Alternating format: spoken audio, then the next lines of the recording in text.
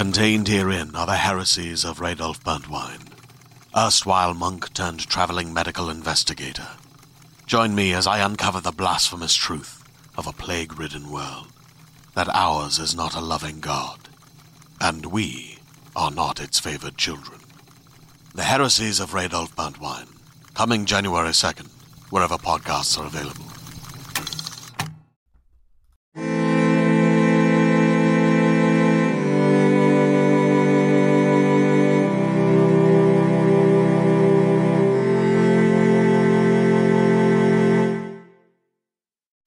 Hello, and welcome to Season 2 of Vulgar History. My name is Anne Foster, and this is a feminist women's history comedy podcast where I look at the scandalous stories of women from history, basically, and then we score them at the end to see where they score on our scandalous scale. So the first season, the theme was Well-Behaved Women Don't Make History podcasts, and we were looking at 6 women who are known about because they bucked societal conventions. They were accused serial killers. They were con artists. They were murderesses. They gave birth to rabbits. Various things that made them sort of stand out in a way in various different cultures and societies, where the job of a woman, especially an upper class woman, was just to sort of be quiet and have babies. And this season, we're looking at a theme of women and leadership. And I'm not sure what the catchy title will be for this season, although I guess since I'm recording this episode, I should decide pretty quickly. But it's something like Women Leaders and the Men Who Whined About It. Because basically, just in my free time, I like to... Women's history is a thing I read about all the time for various reasons. And I was starting to notice some weird parallels between the way that contemporary women political leaders, or just women who are prominent in various ways, are discussed in almost word for word, like the same way that people complain about women leaders over 2,000 years ago. And so I thought I'd sort of trace the history of some of the more, I don't know if successful is the right word. Well, I guess successful, yeah, because these are women leaders who actually accomplished things. They became leaders of things. And just kind of looking at how the various patriarchal societies that they lived in made it even harder for them to be a woman leader, and what maybe that tells us about the world we live in today. The first woman who we're going to look at is Cleopatra, the main Cleopatra. There were several people called Cleopatra. So just to be clear, the one we're talking about is, I think, the 7th Cleopatra, but basically she's the one everybody knows about at this point. We're going to get into this in a second, but there's a thing where in this era of Egyptian history, there weren't a lot of different names of people, especially within the royal family. In fact, the Cleopatra we're talking about had an older sister also called Cleopatra, so just like get prepared for some duplicate names. So I was thinking about, like, this season we're going to be looking sort of in chronological order, 6 different women who had leadership and how the men around them reacted to that and how they kept being leaders even as men were whining about it. The challenges they faced to become leaders when they were surrounded by men who were grossed out by the idea. And so I'm starting with Cleopatra, and it's sort of intimidating a little bit. The first season I did women who to me are like medium well known, but Cleopatra is like extremely well known. She's the first sort of heavy hitter we've looked at on this podcast. And I thought, I really wanted to wait until I was really settled in to this whole podcast game before I dove into something this kind of well known, this juicy. But then I was like, well, I don't want to not do Cleopatra just because she is famous. That's sort of like reverse judgmental or something. And it's just a really good place to start, because you'll see moving ahead from here how the next few women sort of, especially the next 2 we're going to be looking at, how Cleopatra's reign sort of affected the way that they led and the way that they were reacted to by their patriarchal society, but I'm going to say mostly men. So that's what we're looking at today, is the story of Cleopatra. It is long and it is interesting. And she's someone who, there's always like Cleopatra Halloween costumes. She's a character on clone high. Like there's the old show Cleopatra 2525, where I think she was like reincarnated. Like it's a name people have. Pam Grier, I think, played Cleopatra Jones in blaxploitation films. Like it's a name that is imbued with a sort of power.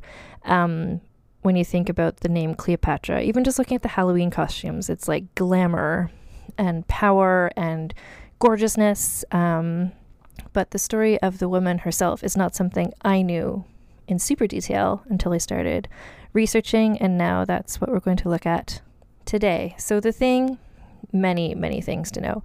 I'll just mention that the main source I used for researching Cleopatra was the biography of Cleopatra written by Stacy Schiff, which is it's very readable. I mean, in terms of history books, there's like super academic history books, and there's kind of like history for kids.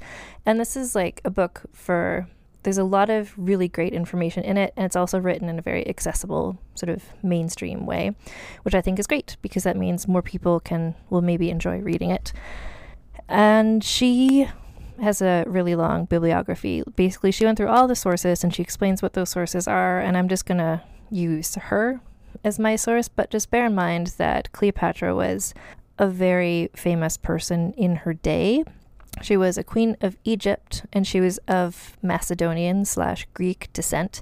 And I'm bringing that up right now because there's no known writing about her by the Egyptians or by the Macedonian/Greeks. So we don't know kind of how she portrayed herself, what she wanted people to think she was like, or what her people from her own country thought of her. The writing we have about her is from several Roman men who just hated her, and some of whom lived at the same time as her, and some of whom wrote about her after she had died. So basically it's like not objective sources, but when you look at all of them in combination, you get some facts, and that's what we're going to try and look at today to see kind of what was her deal actually, as much as we know.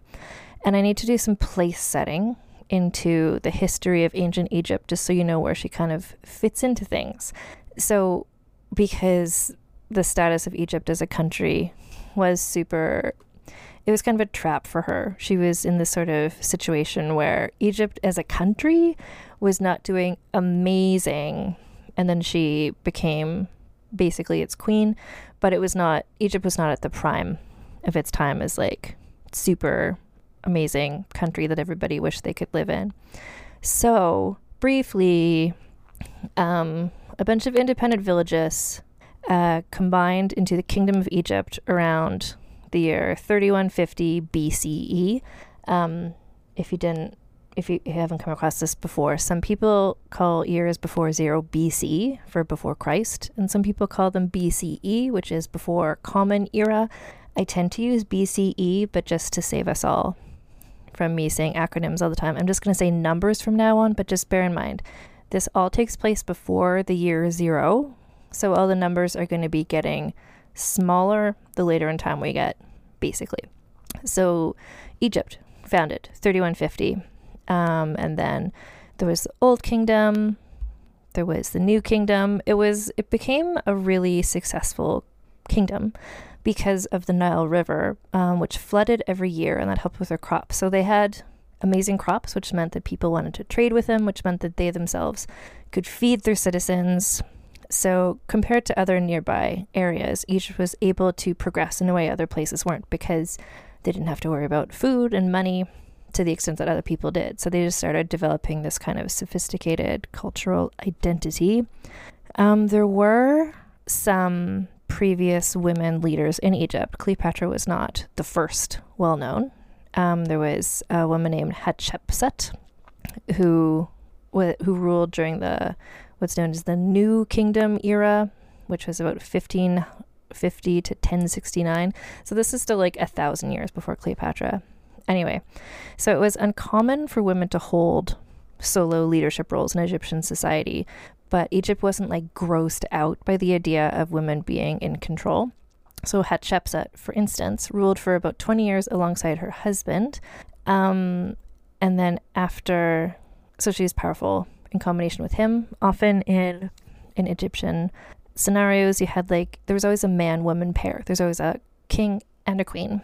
And unlike in some other countries where the queen was kind of like just the wife of the king, here the queen like got to have power and influence of her own. Basically, years go by and Egypt started fading in its significance and its wealth. And this is because the whole thing was dependent on the Nile River. And that's nature. And you can't always count on nature to do the same thing every year. So there were times of drought, at which point they weren't able to get as many crops. So Egypt started doing less great. And then suddenly it's the year 332, and the famous Greek teenager Alexander the Great stormed in and conquered Egypt. At this point, Egypt had been under the control of the Persians. So even the Alexander the Great and his Greek forces weren't the first people to take over Egypt. But anyway, so he came in, Alexander the Great, a very successful person who you can read about in other places. But basically, Egypt had been under the power of a series of colonizers for a while, but Alexander came in and everyone kind of liked his approach. Like, they're like, if we're going to be oppressed and colonized, at least this guy sort of respects and pays attention to our culture a little bit. Alexander created a new capital city named after him, which is called Alexandria. And then he left the kingdom under the care of his best friend and trusted general, Ptolemy. So, over the next 300 years, Ptolemy's descendants would rule Egypt as the Ptolemaic dynasty. And so I mentioned that Alexander kind of respected Egyptian culture a bit. And by that, I mean, it's a complex thing when somebody comes in to take over someone else's country. But basically, Alexander and Ptolemy, they didn't come in to be like, okay, guess what? Everything's like Greece now. Let's just change everything to be Greek. They adopted several cultural practices from the Egyptians, including their deities, their religion, the concept of incestuous brother-sister royal marriages. They still celebrated all of the old architecture and beautiful buildings and statues, hieroglyphs, etc. So they didn't try and erase the pre-existing Egyptian culture. But at the same time, the Ptolemy rulers didn't learn how to speak the Egyptian language, which was its own language. It wasn't Arabic. It was like its own language at the time. So they were the kings and queens of Egypt for 300 years, but they conducted all of their business in Greek. So they adopted some Egyptian stuff, but they were still very much, even though they've been there for 300 years, like the people of Egypt knew, like, these people are not Egyptian. They're not like us. And this is where we get into the fact that the Ptolemies only had a couple of names that they like to use. So basically, in this royal family, all of the boys and men, seemingly, were all named Ptolemy. They're just all named Ptolemy, just with a number afterwards. And the girls had one of three names, which were Cleopatra, Arsinoe, or Berenike. And today's heroine, who we're looking at, are Cleopatra. So she was one of at least four sisters. So she was called Cleopatra. She had an older sister also called Cleopatra. She had a sister called Berenike and a sister called Arsinoe, because those are the only names that existed for royal women. And we're just going to take a little look at the two oldest sisters to get a sense of kind of what life was like in this royal family. So, brother-sister incestuous marriage was a thing the Ptolemies have been doing for like 300 years, inspired by what Egyptians had been doing before. And it was basically just to ensure, like, quote unquote, the purity of the family line. Like, so much stuff in history now makes me be like, oh, like the Targaryens in Game of Thrones, where it's like, no, the Targaryens in Game of Thrones were inspired by the Ptolemies in Egypt. But it's that same sort of thing where it's just like they were marrying within their family to keep it all sort of, because they saw themselves as kind of the descendants of gods. And so they wanted to keep it within the family. But at the same time, I think, just scientifically speaking, if you're brother-sister inbreeding for 300 years, eventually, like, I think you're going to deal with quite a bit of infertility. So there was the Ptolemies, the various men who were all named Ptolemies, had mistresses and stuff. And sometimes their children would become the new king and queen. So there's a large amount of inbreeding, but also there's like little bits of other genetics coming in, to the point that by the time Cleopatra's around, was she entirely just of Greek descent? Like, almost definitely not. Anyway, so another reason why the Ptolemies like to marry within their family, and not just in like a 18th century, Habsburg cousin marriage way, but like literally marrying brothers to sisters. So they were doing that to maintain the family line, but also because they were so busy murdering and scheming against each other that introducing other people would make it be like even more chaotic somehow. So this was a family situation. We're going to be looking at in later episodes at some ancient Roman stuff, and it's similar. This is just like a time and a place in the world where you were either scheming to murder somebody or someone just murdered you, because everyone was always scheming to murder each other. So like, it's not being paranoid to assume that your brother and sister are trying to murder you, because they probably are, and there's a knife in your back. Like, it's just, that's the situation we're looking at. So within that context, to do well, you need to be also scheming and murdering other people. So just bear that in mind, I guess. Basically, just like everyone is killing everyone all the time. And in order to thrive, you basically had to kill your siblings before they killed you. So Cleopatra, she's one of 4 sisters, and their father is Pharaoh Ptolemy the 12th, who was the illegitimate son of Ptolemy the 11th. And he himself had only wound up pharaoh because all of his other brothers had been murdered by each other. Because, like, can't stress this enough, like, in this family, everyone was constantly killing each other all the time. So Cleopatra's mother was also named Cleopatra. So her mother was Cleopatra V, and their oldest daughter was Cleopatra VI. Again, that's not our Cleopatra. This is her older sister with the same name. So the mother died, which is like, thank God, that's one less Cleopatra in this paragraph. And so Cleopatra VI, again, not our heroine, her older sister, came in and to become the new queen, because there had to always be a man-woman pair of king and queens. So they weren't married to each other, her and her father. Like, that's like the one step, I think, or I don't think they actually went to, but basically there had to be a king and a queen. So with her mother dead, Cleopatra, the older one, came in to become the new queen. But she was very quickly murdered, probably by the next youngest sister, who's called Berenike, because Berenike wanted to have this power for herself. So Berenike becomes the new queen, and then Ptolemy the 12th himself left town for, I don't know, business trip or something, at which point Berenike just seized the throne for herself. She was just like, guess what? I'm not going to share the throne with my father. I'm going to be just the queen, just me. That's it. So in order to get the traditional sort of king and queen pairing, she could have married off one of her brothers to become like a pair to sort of fight against her father that way. But her 2 younger brothers were both basically preschoolers, so that wasn't going to give her like especially a lot of power or influence. And so she was like, guess what? I'm doing this by myself. I'm Berenike. I'm amazing. So the men around her basically pressured her to marry someone, because having just a woman in charge made them uncomfortable. So it's sort of like a woman could be in charge shared with a man, or even shared with a little boy, but by herself, everyone was just kind of like, oh no, that's not what we do.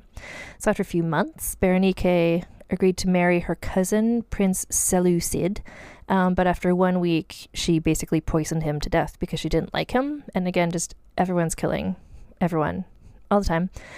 She was not messing around, basically, in terms of killing. She killed, potentially, her sister. Who knows, maybe she killed their mother too.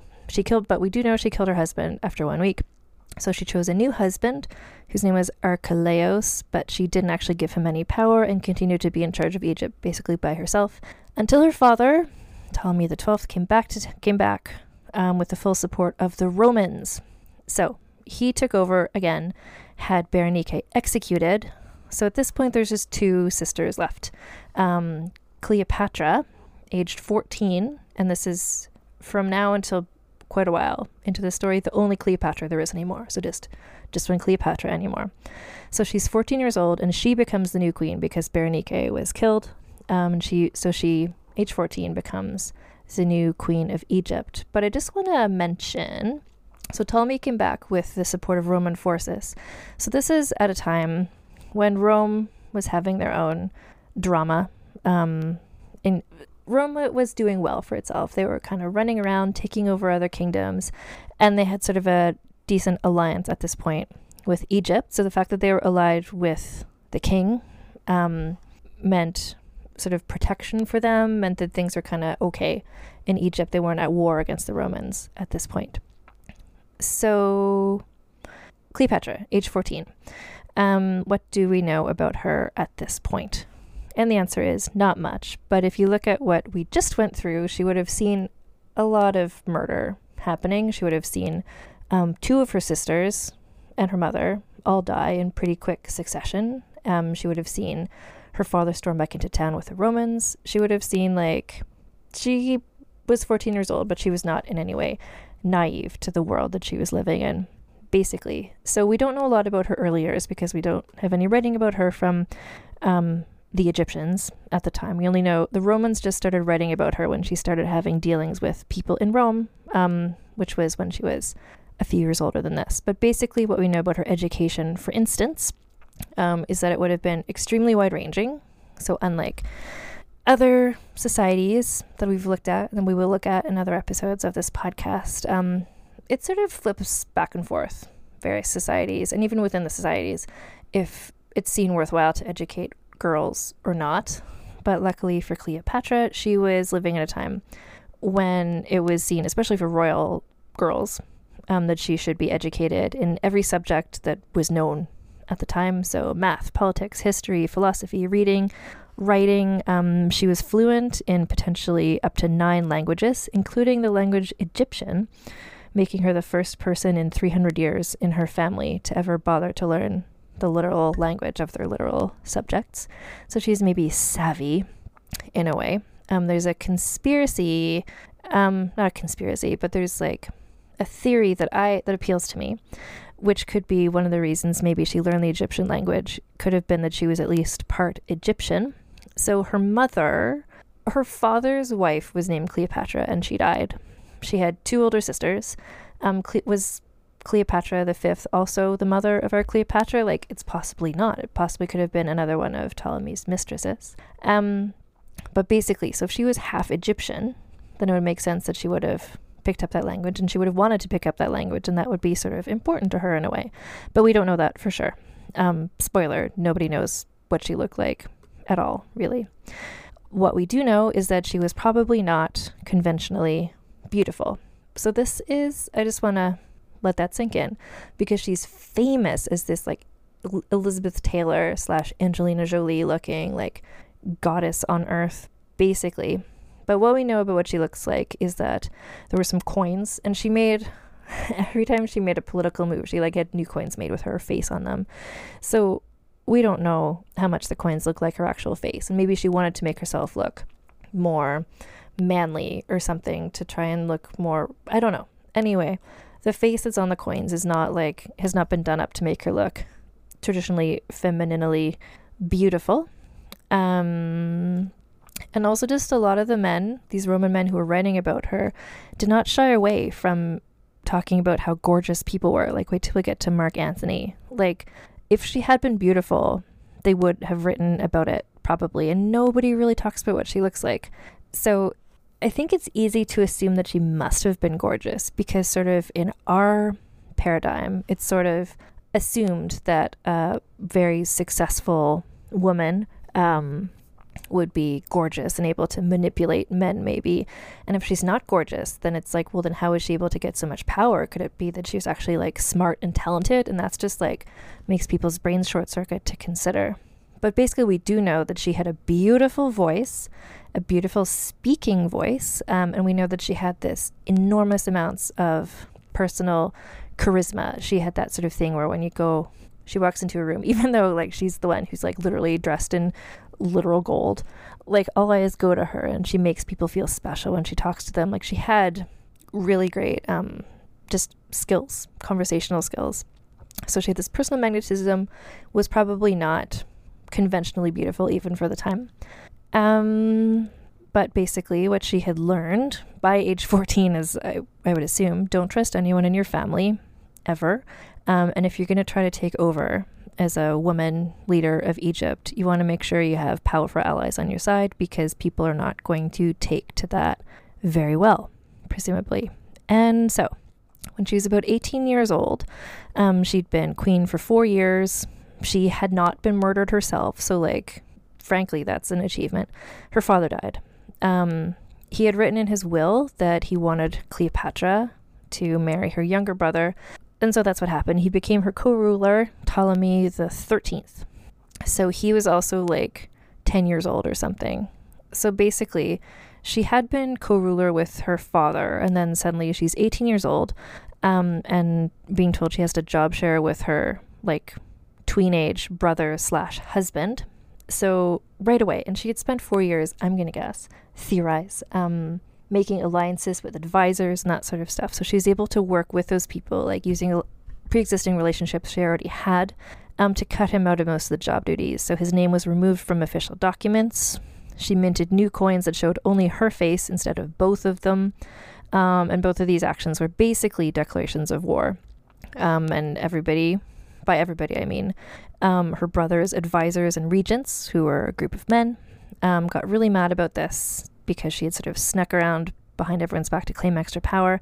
And she'd also upended the expectation that queens should be subordinate to and supportive of kings. Like a woman, the whole idea, like going back to what her older sister tried to do, like it was just shocking. It just like did not compute to them. Like a woman having power on her own. It's like, no, she needs to share it with a man. Like a woman can have some power, a royal woman, as long as she shares it. And Cleopatra's just like, fuck that. And off she went.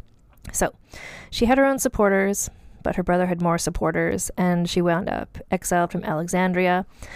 So she headed off, exiled from Alexandria. So he was still living there, being the pharaoh, and she was sent off into exile. She took her younger sister, Arsinoe, so that she still had one more sister left. I just like picturing them as this like sort of Grand Duchess Anastasia and her sisters / Little Women / Pride and Prejudice, just this group of 4 girls who were just like, each of them more cool than the next.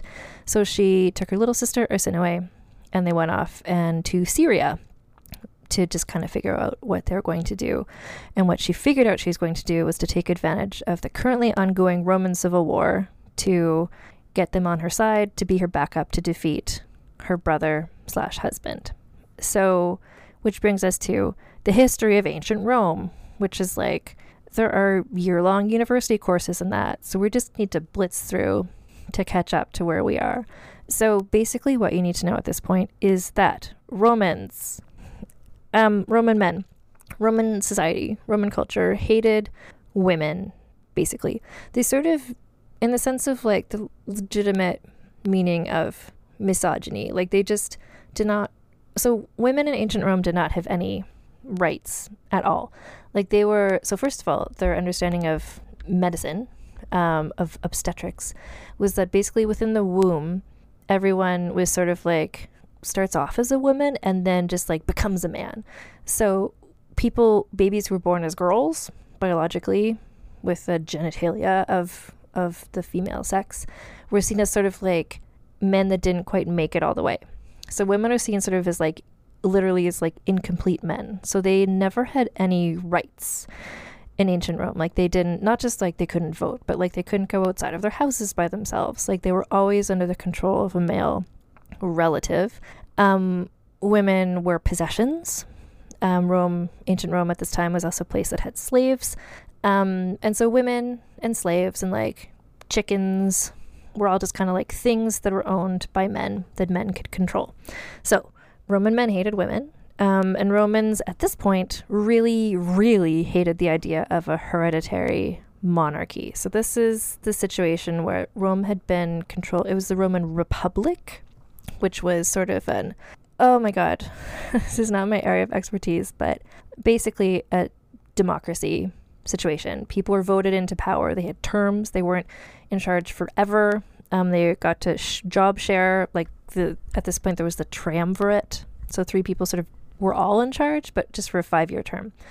So Cleopatra was a powerful woman who is also from a hereditary monarchy. So she was basically their worst nightmare. So at this point, well, I guess we're just catching up to this point. 20 years before Cleopatra was born, there was, so Roman was constantly having civil wars, basically. So 20 years before Cleopatra was born, a man named Sulla took over as sort of emergency emperor during the Civil War era. And And that was just supposed to be sort of like for a short term during the emergency, but then the younger men in Rome were like, oh, so one person could be in charge. And that inspired them to sort of try and want to do that again. So younger men like Julius Caesar and a man named Pompey decided that they'd kind of like to be in charge themselves. Caesar and Pompey didn't want to share, so they began fighting against each other and just kind of kept on fighting. And suddenly it's the year 48 BCE. And that is where we're caught up to where Cleopatra was. So Cleopatra's in Syria with her younger sister, and she's trying to figure out how to defeat her brother husband. Caesar and Pompey are at war against each other. So remember when the Egyptians came, or the Romans came to support Cleopatra's father? So there's still a sort of alliance between Rome and Egypt. So Pompey fled to Egypt, where he thought he could find refuge for a while. But basically he was stabbed to death upon arrival, because that's just like how Egypt welcomed people, apparently. So he was killed. In Egypt, Caesar, even though he'd been at war with Pompey, was sort of upset that Pompey had just been like randomly murdered in Egypt. So he was just like, okay, Cleopatra, could you please reconcile with your brother husband and just like calm down and be like a nice little subordinate ally to Rome? Cleopatra, of course, did not want to do this. She didn't want to reconcile with her brother. She wanted to defeat her brother. So she decided what she needed to do was to get Caesar to join her side against Ptolemy. So this is where, if the people of Egypt have been bigger fans of the Ptolemies, this Greek dynasty that had been in charge of them for 300 years, the Egyptians might have stepped up to offer her assistance to take down her brother.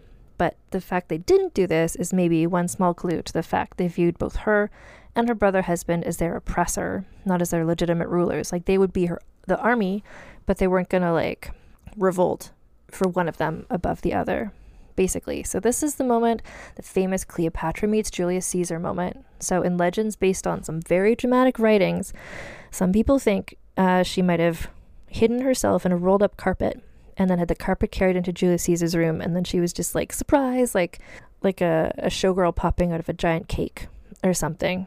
That, I mean, again, we're looking at sort of like third, fourth hand information. This may or may not have happened.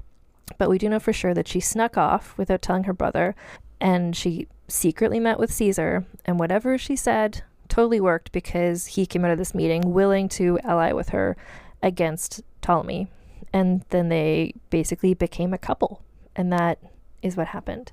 So this is where it would be very easy, if Cleopatra had been very like conventionally beautiful, very sexy, very sexual, it would be an easy way to explain how and why Caesar decided to side with her right at this point, if she just like literally seduced him. But the thing is that she was not conventionally beautiful. She was like magnetic and charismatic and like interesting and like super smart. And also Julius Caesar had spent his life in Rome, a place where like women were not given this much education, women didn't have this much power. Like someone like Cleopatra would be totally foreign to him. So just she as a person could have been part of why he was what attracted him to her. And then also just in terms of the like seduction side of things, is that Cleopatra had been married to her like tween-age brother for the past several years. Before that was co-queen with her father. And so I don't think it's a giant leap to think that perhaps she was not at all very sexually experienced, even though she's known as this famous like seductress. The only men we know for sure she ever had sex with were Julius Caesar and Mark Antony. But basically, she was assertive, she was poised, she had this self-confidence of somebody who had been raised being told that she was literally a goddess and had been queen since she was age 14. And so another thing to consider too is that in the ancient world, a lot of times alliances were sealed with people with marriage alliances and or babies. So it could have been she was just thinking like, we don't know her psychology, but also this is the Vulgar History podcast, so whatever. Like, I don't think her first go-to was like, I'm going to seduce this like 50-year-old man and then he'll do what I want. Like, I don't think she would think that, because that's not a very foolproof plan. And Cleopatra, as we will see, always had like a plan A, a plan B, a plan C. Like, she didn't do things without having it planned out very well in advance. But basically she needed somebody to side with her against that. If she had to sleep with Caesar, I'm sure she was up for that. She might have thought like having sex with him, having a baby with him would make a sort of alliance. Like, she was technically married to her brother, he was technically married to someone else, but like, so they couldn't marry each other. But basically, having a baby was nothing compared to like murdering family members, which is what people were doing around her. So whatever she did, Caesar was totally on board. But so you're like, okay, this is great. Like, I see where this is going. This is familiar to me from the Shakespeare play. But oh no, because there's time for another plot twist, which is that, remember, her younger sister Arsinoe was just as badass as her 3 older sisters. And if you ask me, I think also sort of in like a Little Women / Pride and Prejudice way, just like if the younger sibling keeps getting just kind of like learning from the older ones, the younger siblings just get cooler and better and more badass. And so she was just like, I think this is my chance, you guys. So 15 years old, Arsinoe decides to try and take over Egypt herself with their other brother, whose name is also Ptolemy, to be with as her co-regent. So basically, so she's 15 years old. She decides she's going to defeat Julius Caesar and take over all of Egypt. And Arsinoe is amazing, and you should watch the Drunk History episode about this. Anyway, so Arsinoe, what she did is she had this helper, I guess her mentor / pal / palace eunuch. His name was Ganymedes. She, just like with his help and support, she declared herself Queen Arsinoe IV and took control of the Egyptian army, which is just like 15 years old. Like, these sisters are amazing. She named Ganymedes as her second in command. She commanded the Egyptian army in battle against the Romans. She used some clever tactics, like closing off some streets in order to trap Caesar and Cleopatra in the palace. Like, and they were trapped there for an entire year. Like, this wasn't just like a short-lived thing. Anyway, Caesar eventually was like, okay, I'm going to be defeated by one of history's coolest teenagers. Cleopatra was like, can you just get rid of my sister? Whatever. So what happened here is that there was a final battle. Ptolemy drowned to death, and Ganymedes died in battle. So Ptolemy, the one who was married to Cleopatra, drowned. Ganymedes, who was Arsinoe's helper, died in battle. And then eventually the Egyptian army, who again are just kind of like people of Egypt who had been sort of colonized and oppressed for a long time, who are just like, can like anything just settle down ever here? So they decided ultimately they weren't on team Arsinoe, and so they decided to exchange Arsinoe for Ptolemy, the other one, because there's 2 brothers, remember. Basically, all told, what happens is the Egyptian army betrayed Arsinoe. She wound up a Roman prisoner, and she's forced to be included in Julius Caesar's victory parade, humiliating herself in front of everyone as a captive queen. Like, a parade went down the street, like a massive parade. I feel like it was something like a multi-day parade. It was like very visible, and she was like in a cage in front of everybody, and it was just very humiliating for all of her. And then she was sent into exile. And we'll hear about her a bit later, but that's basically that was her big moment. But back to Cleopatra. So right now, so it's the year 48. Julius Caesar's term as consul was due to expire, because remember, it was just like a 5-year thing. But he was like inspired by Sulla so many decades before. He got 1 extra year as emergency dictator, because he was like, who else but me can settle the dynastic troubles in Egypt? Because I'm sleeping with Cleopatra. So he appointed Cleopatra co-ruler alongside yet another Ptolemy brother. Ptolemy. It's spelled with a P at the beginning, so it's like pterodactyl. And it's hard for me to not say the P. Ptolemy the 14th. So she, Cleopatra, at this point, age 22, pregnant with the baby of Julius Caesar, in order to rule Egypt, had to marry her 12-year-old brother. It's like she is never not having to marry her 12-year-old brother, all of whom are named Ptolemy. But basically, she was technically married to this little boy, but she lived with Caesar as long as he was in Alexandria. Caesar was out of town when her son was born on June 23rd in the year 47 BCE. The son was named Caesarion, or potentially it's pronounced Kaisarion, but basically it's a Greek name that means basically Caesar Jr. And she told everybody that the father of this child was Julius Caesar. Julius Caesar never officially acknowledged Caesarion as his son for various reasons, mostly because he was married to someone else and Cleopatra was married to someone else, and this was all kind of messy. But basically, she had just given birth to a son who was maybe going to be the next emperor of Rome, because Rome is headed in sort of a dynastic sort of direction instead of a voting people in direction. So Cleopatra and her brother husband went to Rome. They left baby Caesarion behind because it was like 47 BCE, and like it's hard enough traveling with a baby now. Imagine then, with no, antibiotics or whatever. Anyways, they moved into a villa just across from where Julius Caesar lived with his wife in Rome.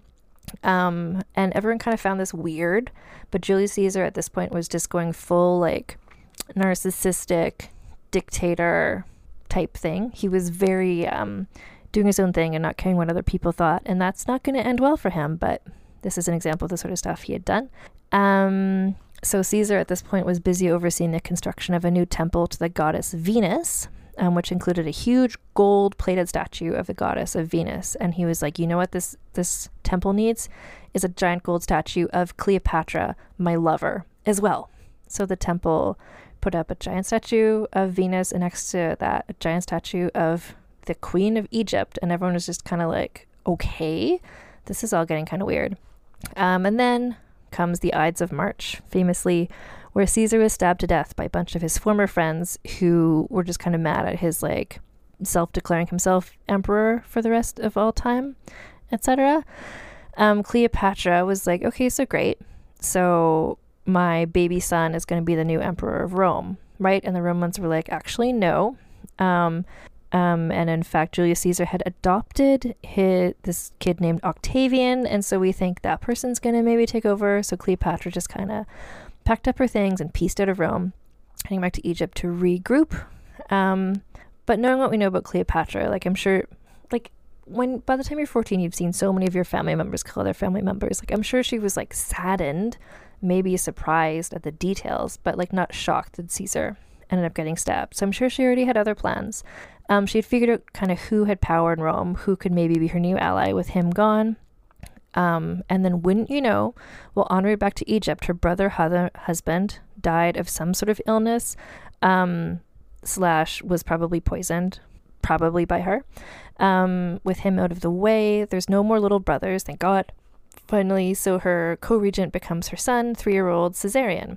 So she was now basically the solo queen of Egypt. Like there's still the male-female pairing of king and queen, but the king in this instance was 3 years old. So basically she was in charge, but she still needed the assistance of Rome to stay in power because there was people in Egypt who didn't love this whole turn of events.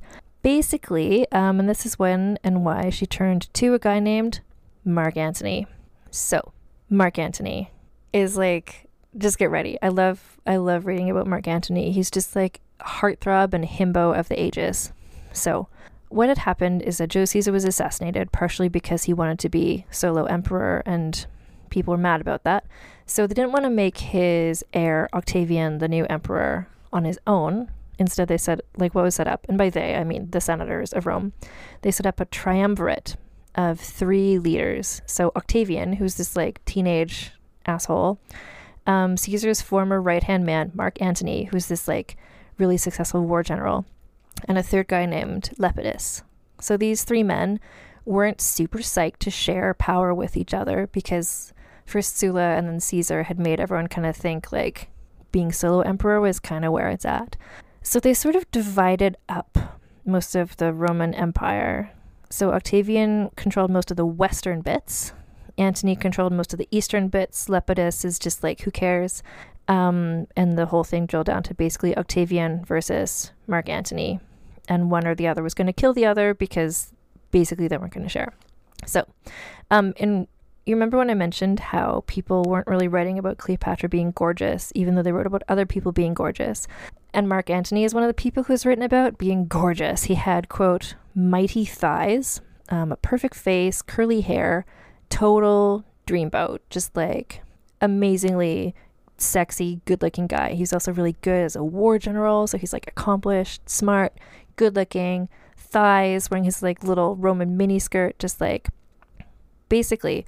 So he was gorgeous and also really well accomplished and also really, really, really popular. And Octavian was kind of this like sickly, skinny teen. Oh, he had blonde hair, Mark Antony had dark hair and Romans liked dark hair better.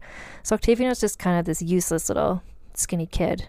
Mark Antony was this like Brad Pitt type thighs god person. And so Octavian needed to figure out a way to turn everybody against this like dreamboat.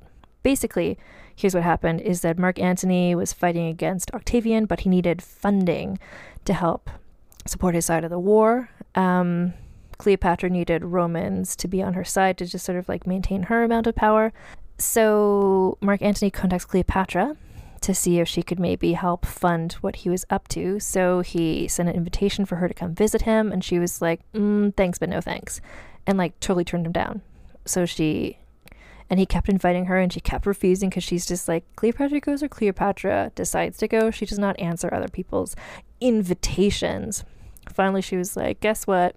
Okay, I'll come and visit you. So, bear in mind that purple was the most expensive and rarest dye in this place and time because it had to be made from the slime of thousands of sea snails, which meant it took forever to like make the dye. It took forever to dye things. So the fact that Cleopatra sailed up to meet Mark Antony in a ship with purple sails was just like the equivalent of like flying in like a plane made of gold and diamonds, basically. So also the oarsmen were using silver oars, like made literally out of silver. So it's just like giant knives glinting in the Mediterranean sunshine. So it's just like this boat that's just like money, basically. She's like, oh, you want me to fund your little war? I don't know. Could I spare that much money? I don't know. What do my purple sails and my like silver oars think? So Antony is just like hanging out, waiting for this meeting.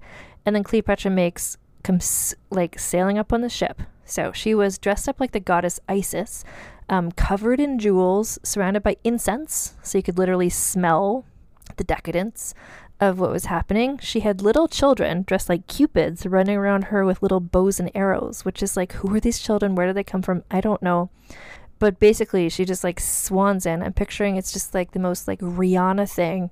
Just like, I'm picturing her lying sideways on a sofa because that's how she's always drawn. But also it's like, how else could you make that entrance? Basically.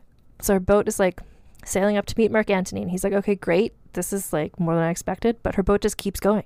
It sails right past him, and Mark Antony is just like, what just happened? So basically he's like, okay. So he went up, her ship like docks, and she goes over to her ship, and she's like, that's how it works. Like, you come to my ship, I don't come to you. I'm motherfucking Cleopatra. So he went over to her ship, and she was like, hey, we're just having this like opulent feast. Why don't you just have some wine and music and jewels and just like hang out here for like literally 48 hours? And 2 days later, a deal was struck where she'd help support him in his battle against Octavian, and he was completely in love with her. And like, of course he was. So, also during this sex summit, Cleopatra got Antony to agree to have Arsinoe put to death because she was sort of a threat to her still as the only other surviving sibling. Arsinoe is still alive, just like living in this sort of place in Rome. Antony arranged for Arsinoe to be murdered. So Arsinoe was murdered on the front steps of this temple where she'd been living in sort of sanctuary. And this kind of rubbed the people of Rome the wrong way because they really took sanctuary and religion really seriously. But anyway, Arsinoe, R.I.P. Cleopatra, now the only surviving member of her immediate sibling group. So she and Mark Antony almost immediately seem to have begun a physical affair. And like, can you blame her? Like, he was just like gorgeousness personified. Can you blame him? She was just like literally goddess. So like, even just in reading this stuff, reading third-hand accounts of them together, it's just like they have like palpable sexual chemistry. And also she'd been married to her tween-age brother, her like 12-year-old brother. She had a child with Julius Caesar who's like 50 when she was like 20. And now she's got this like man who's like similar age to her, who's also like literally a sex god. So like, of course they were both into it. Bear in mind, of course, that Mark Antony was married to someone else because everyone in the story is, but that didn't stop them. Anyway, so Mark Antony had always been known for throwing these like amazing, luxurious, decadent parties. Cleopatra was just like ready to let loose because she'd spent her entire life waiting to be murdered by her siblings. They were now all dead. She was on top of the world. And so they just started throwing parties all the time. They started a sort of club called the Inimitable Livers, like Livers, like the body organ that like gets affected when you drink a lot of alcohol. So it's basically just like a bunch of people who could drink a lot. They spent literally days in bed together and were just like being amazing all the time. They weren't just like shirking their responsibilities either. They were also being like successful leaders, just like being amazing, doing amazing, having this amazing sex life, just like good for them. But so what happened is that Cleopatra at this point, who had always been very careful and very good about planning for contingencies, she seems to have underestimated Octavian, who still had it out for Antony. So he was kind of, while they were just like having this like power couple dream life, Octavian was just like, I don't know, maybe fleshing out a bit from his like sort of sickly skinniness and becoming more powerful. Little did they know. So in around the year 40, Cleopatra gave birth to boy-girl twins. The daughter was named Cleopatra, because that's, of course. And the boy was named Alexander, after Alexander the Great, who was actually one of Mark Antony's ancestors. Antony actually acknowledged these as his children, which Caesar never did with Caesarion. Shortly after the twins were born, Antony's wife died. She probably wasn't poisoned. I think she just died. And then to try and make peace between the two warring Roman factions, Antony agreed to marry Octavian's sister, who was named Octavia. So he married someone else, even though Cleopatra had just had his children. So Cleopatra was just like raising 3 small children, and suddenly her time was being taken up by King Herod of Judea, who is from the Bible, the one who you might know from his greatest hits, including demanding that all babies be killed in case one of them was Jesus, and sort of inventing Christmas, basically. So the thing is that Egypt and Judea were both kingdoms allied with Rome. They were geographically close to each other, and Cleopatra was friends with Herod's mother-in-law against Herod, and basically, so Herod was distracting her. He's an asshole, whatever. So Cleopatra goes to visit Antony in the year 37. He met the twins were at this point 3 years old. It was the first time he met them, and he enjoyed meeting them. And then later on, Cleopatra gave birth to another child with Mark Antony as the father, and this was a son named Ptolemy, because the story needs a Ptolemy again, but this one's called Ptolemy Philadelphus. So Cleopatra is just like having these children. She put all of her eggs in the basket of supporting Mark Antony as the next emperor of Rome. And the reason she's doing this is because she thought he was going to win. And if her lover / baby daddy was the leader of Rome, then that's great for her. So everything depended on Octavian not winning. But tragically, Mark Antony had started to do less well in his military stuff, and his psychological state was becoming sort of undone. And it all sort of came to a head when Cleopatra and Antony staged a huge festival / party called the Donations of Alexandria. So this was sort of a big party where like Antony was not doing amazing vis-a-vis military victories, but he had just had one military victory, so they threw this party to try and, like, for PR, to make everybody think Antony was doing great, so they would all keep supporting him. So his campaigns in Parthia and Armenia, so his campaign in Parthia had not gone well, but the one in Armenia had gone well, and so they just wanted to sort of focus on that. So this was similar to, do you remember when Arsinoe was marched through the streets of Rome as prisoner of war? So this was sort of a similar thing, except they were marching the Armenian royal family in front of everybody as prisoners of war. They were told to kneel before Cleopatra, the Armenian royal family, and they did not, which made her freak out. And that just kind of made the whole thing not look as good for them as they were pretending like things were. Anyway, for the grand finale, Mark Antony dressed up in a costume, dressed up like Dionysus, the Roman god of wine, and Cleopatra dressed up as the Roman goddess of love, Aphrodite, but / also sort of as the Egyptian goddess of life and magic, Isis. Her son, Caesarion, was dressed up as the god Horus, who is the son of Isis. And then everyone in Cleopatra's family got a new name and or title. So she herself, Cleopatra, was proclaimed Queen of Kings, Queen of Egypt, as well as Queen of Cyprus, Libya, and Central Syria. Alexander, the boy twin, was given the middle name Helios, which means the sun, and was named king of Armenia, Media, and Parthia. So now he's Alexander Helios. Her daughter, Cleopatra, was given the middle name Selene, which means the moon, so Cleopatra Selene, and she became queen of Cyrenaica and Libya. Ptolemy Philadelphus was named king of Syria and Sicilia, and Caesarion was proclaimed king of kings, as well as the legitimate heir of Julius Caesar. So this is just like a full mic drop, just like our family is the royal family, we're in charge of everything. Here we go. There's some speculation that potentially Cleopatra and Antony were officially married during this event, and certainly they started acting like he wasn't married to anyone else, even though he was still married to Octavian's sister, which just kind of made even more bad feelings for everybody. And ultimately, this whole event, the donations of Alexandria, seemed to the people of Rome, who were they were never into sort of luxury and glamour and the way that Egyptian culture had sort of had these beautiful gold, they just thought it was tacky. Egyptian culture to them was tacky. Roman culture was all sort of staid. It was white columns. It was just plain togas. They were also all killing each other and all having sex with each other, but they were pretending like they were actually very morally upright. So Octavian sort of latched onto this, being I'm Octavian, I'm like you, Rome. I'm really serious and monastic, and Mark Antony is decadent, and it didn't help that he dressed up like the god of wine for this party. Anyway, so if you're wondering how a PR campaign is run in ancient Rome in a time before the invention of the printing press, the answer is hand calligraphy flyers.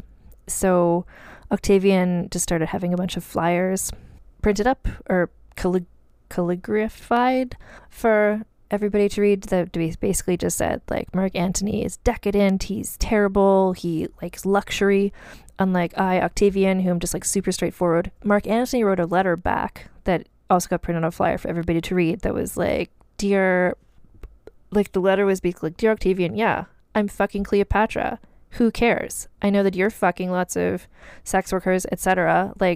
What are we even doing? You suck. Love, Mark Antony. It was a pretty baller move. It was pretty excellent. He literally said something in the letter. I don't have it in front of me, but it's something this is the thing people have found. It's it's a letter that says dear Octavian, yeah, so what if I'm fucking Cleopatra? You wish. Anyway, so just a lot of flyers. And this is where a lot of the big rumors we still know about Cleopatra came into existence, that she's sexy and manipulating men with her beauty, or she's using witchcraft, or she is just using seduction to destroy Caesar and Antony because she wants to destroy Rome. Also, she's too powerful and smart. It's unnatural for a woman. Mark Antony does whatever she says, which is gross because women aren't people and men should be in charge, etc. Just the whole idea that she was either beautiful and blinded them with sex, or if she wasn't beautiful, she blinded them with witchcraft, and basically just misogyny, basically. But it was a way to bring down Mark Antony by bringing down her as well. And honestly, the whole thing about did she ruin his life is totally backwards, because really he was kind of ruining her life, really. When they started hooking up, he was this Roman hero who seemed destined to become the next emperor, but then his hard drinking and partying lifestyle caught up with him, as did maybe, that is it CTE, that brain injury that happens with football players, / PTSD from being in war constantly his whole life. He was just having some psychological issues, and he was sort of falling apart. Basically, the whole deal of their relationship was based on him being this amazing military leader and her financing him. But he was losing battles, and so it was starting to look like a poor investment on Cleopatra's part, but she couldn't really extricate herself from this. Meanwhile, her whole life wasn't about Rome. During this whole time, she'd been running Egypt, literally like a boss. Her history there, she had forward-thinking decisions about taxes and budgeting. She's doing her best to lead a country that was entirely dependent on whether the Nile flooded or not every year. She was governing Egypt as well as dealing with this whole Roman situation. Anyway, So what happened is that, so the whole thing with the whole 5-year job expiry thing is that Mark Antony's time as a consul expired, but Octavian got reelected. So now Mark Antony was no longer a consul from the Roman triumvirate. He was now just like a regular Roman guy. So the fact that he continued to battle against Octavian with Cleopatra's funding became sort of illegal, just like a private citizen waging war against a country. So Octavian used sort of a legal loophole. He had Rome declare war on Cleopatra for providing military support to a Roman citizen who's not a consul. So now the war wasn't just Octavian versus Antony. It was all of Rome versus Antony, and Cleopatra was in this kind of like awkward situation. So this war was mostly waged at sea, and Cleopatra and Antony initially were doing well there because they had more ships than Octavian did. But the thing is that their ships were kind of like a combination of like mercenary ships and like allies from various places, whereas Octavian's ships were full of like very well trained Roman troops and soldiers. And it all came down to the Battle of Actium, which began on September 2nd in the year 31 BCE. And basically the battle ended when a bunch of people from Cleopatra and Antony's troops defected from their team to Octavian's team, and then Cleopatra and Antony fled the scene. Cleopatra headed back to Egypt, where, again, the people of Egypt weren't there like, oh my god, our queen, we're here and we'll support you, etc. This is where the whole like 300 years of oppression meant that the people of Egypt weren't super interested in standing up to her to fight Octavian. Like, they'd do their job and be royal guards, but they weren't prepared to lay down their lives and fight for her, as they might have done for someone from a different dynasty. So Cleopatra was now trapped in Egypt. It seemed inevitable that Octavian was going to capture her. So, but never count her out. She started figuring out a new scheme. So she knew that Octavian wanted to keep her alive so he could march her through in one of these like humiliation parades. And she was determined that she would not let that happen. She also knew that he was intent on looting her treasure, all the gold and things that she had in her, little secret caves and whatever. So she sent him a message saying that she's prepared to light herself and all of her treasure on fire. This got his attention, and so he sent a representative to negotiate with her. The negotiations obviously didn't go well, and it ended with Octavian deciding to invade Egypt. Mark Antony was taken prisoner in his attempt to protect Cleopatra, and he died by suicide while in captivity. He was 53 years old at this point.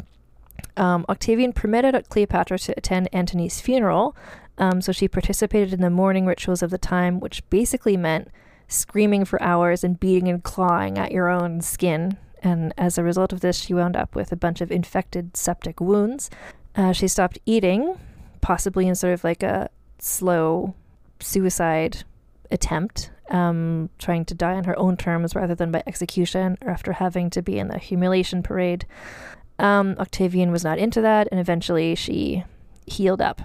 So, but during this time, pre-humiliation parade, Cleopatra ended up dying, age 39, sometime that same month. 2 of her loyal maidservants, Iris and Charmian, died with her. This is where there's the rumor of the whole asp to the breast thing, and she did probably die of poison, although the rumors of a snake bite are probably false. Cleopatra had always been really organized, really decisive. If she's going to kill herself, she wouldn't leave it to chance. Like, what if the snake didn't bite her in the right place? What if she didn't die of the venom? Like, there's too many chances. So allegedly, poison was smuggled to her in a basket of figs, which would be a terrible way to sneak a venomous snake in to see someone. So it's probably more likely the figs themselves are poisoned, or there's a vial of something in there. Anyway, R.I.P., basically. And just of interest, if you look at ancient Roman history and mythology, women dying by suicide is a weirdly common theme of women sort of wanting to not be a bother and just sort of like delicately and politely removing themselves from narratives. So, and this is kind of how Romans wanted women to behave, in this kind of quiet way. And it seems sort of antithetical to how Cleopatra behaved. So the news of her suicide came from Octavian and was written about by these other same Roman men who hated her, and they wanted to please Octavian. So it's possible that the whole suicide thing is a cover-up story concocted by Octavian and his men to try and hide something else that happened. Like maybe Octavian did kill her. Maybe she was able to rally up supporters, staged a big coup, and tried to escape and was killed in the battle. Basically, we know she died age 39. We know it is said it was suicide, but whatever the manner of her death, she almost certainly died on her own terms, and it really pissed off Octavian, and so at least her death was a final fuck you to this guy who, spoiler for later episodes, really sucked. Her legacy is sort of bittersweet. So her son Caesarion was renamed Ptolemy the 15th, and he reigned for only 18 days as the new pharaoh of Egypt. So Octavian tricked him to come and visit. Octavian was like, hey, Ptolemy, like, why don't you come and visit me? I'm totally not going to murder you. And then he, in fact, murdered him. So upon the death of Caesarion, the Ptolemaic dynasty came to an end, and Egypt was absorbed as a province of the Roman Empire. Cleopatra Selene, her daughter, married King Juba II of Namibia and Mauritania, with whom she had one daughter and one son. She had a son whose name was Ptolemy,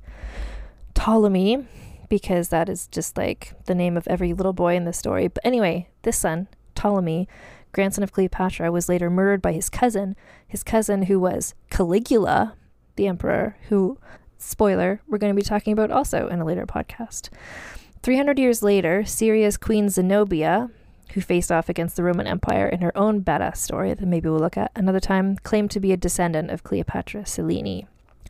The fates of Alexander Helios and Ptolemy Philadelphus, Cleopatra's other two sons, are unknown, although they seem to have been sent to Rome to be raised by Antony's widow / Octavian's sister, Octavia, following the death of their parents. And I mean, I would not be surprised if they were murdered, but who knows.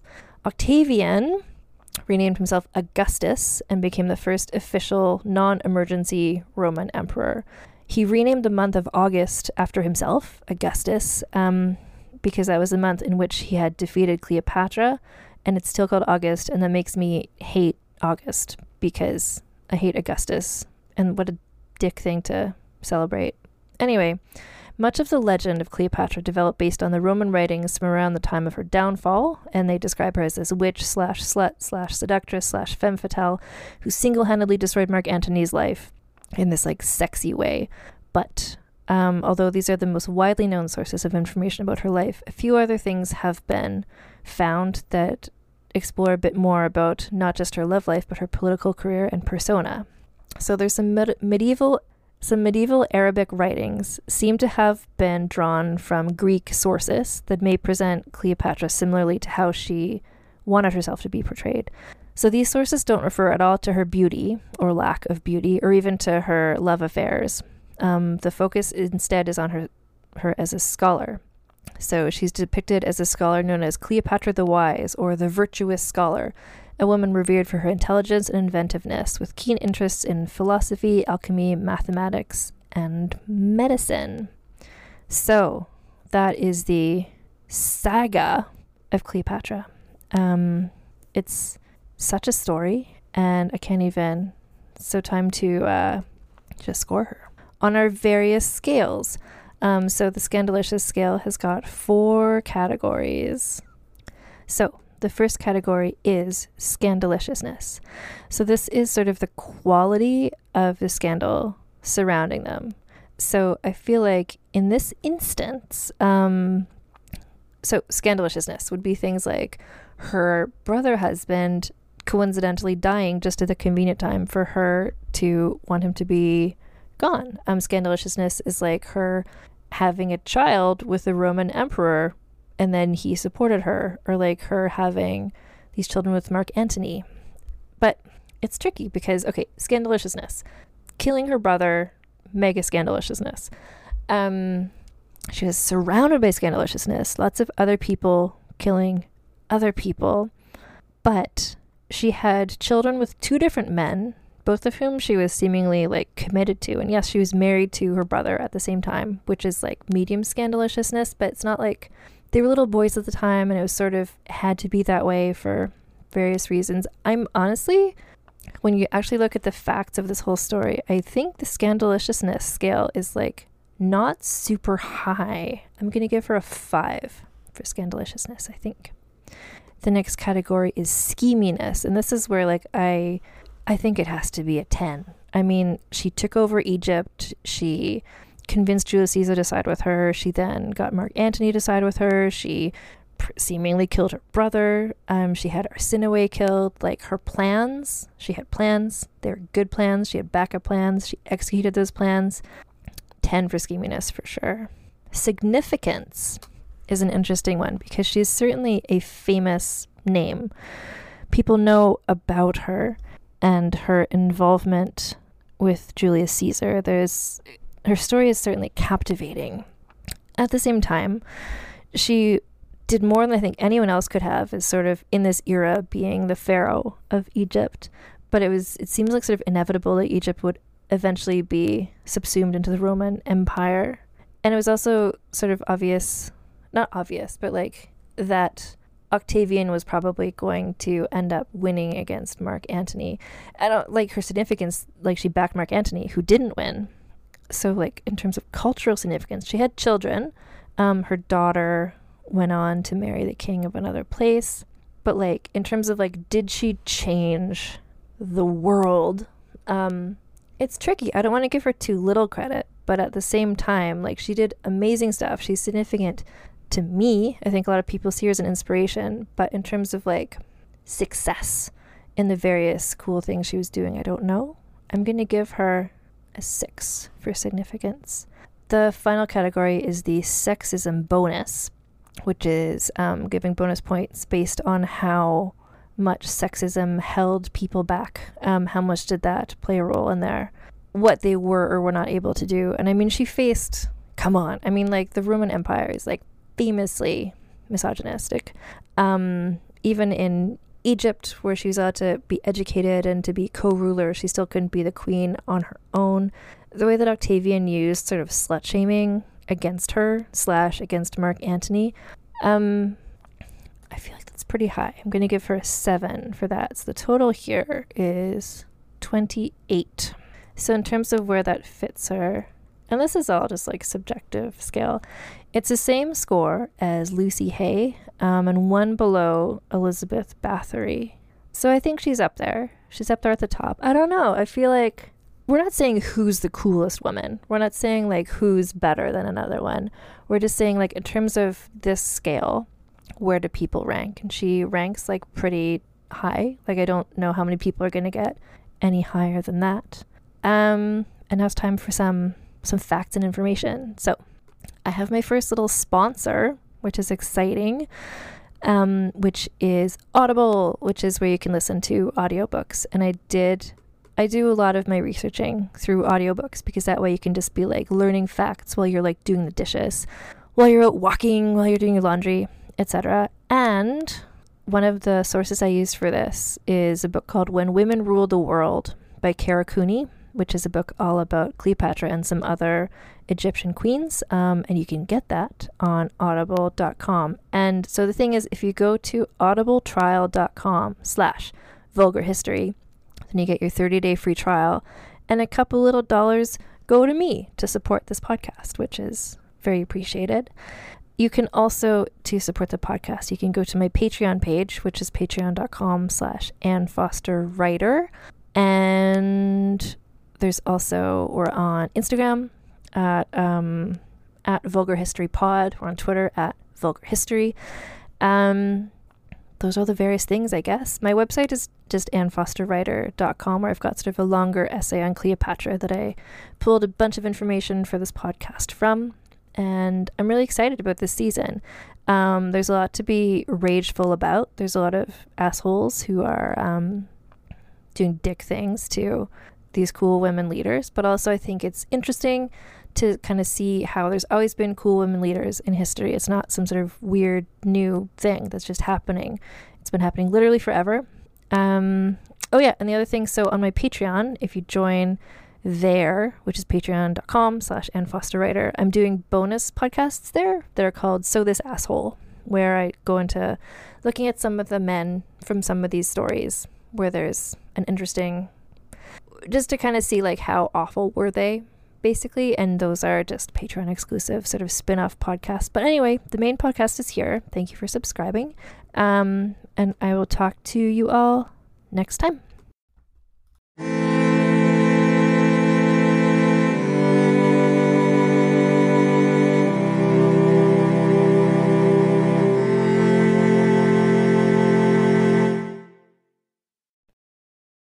Hey there, this is Justin Bartha. I made a funny new podcast, King of the Egg Cream. It has the greatest cast in the history of podcasts with actors like Louis Black. I'm torn by my feelings for two women. Bobby Cannavale. You can eat it, or if someone hits you, you can put it on your cut. Melanie Linsky. I wonder what these marvelous things are that look just like boiled chicken feet. Jason Ritter. I can break things and pick locks and kill people. Michael Stuhlbarg. The whole point is to inspire people that they should make themselves better. Ari Grainer. No, don't whet its appetite. What are you, an idiot? Me, Justin Bartha.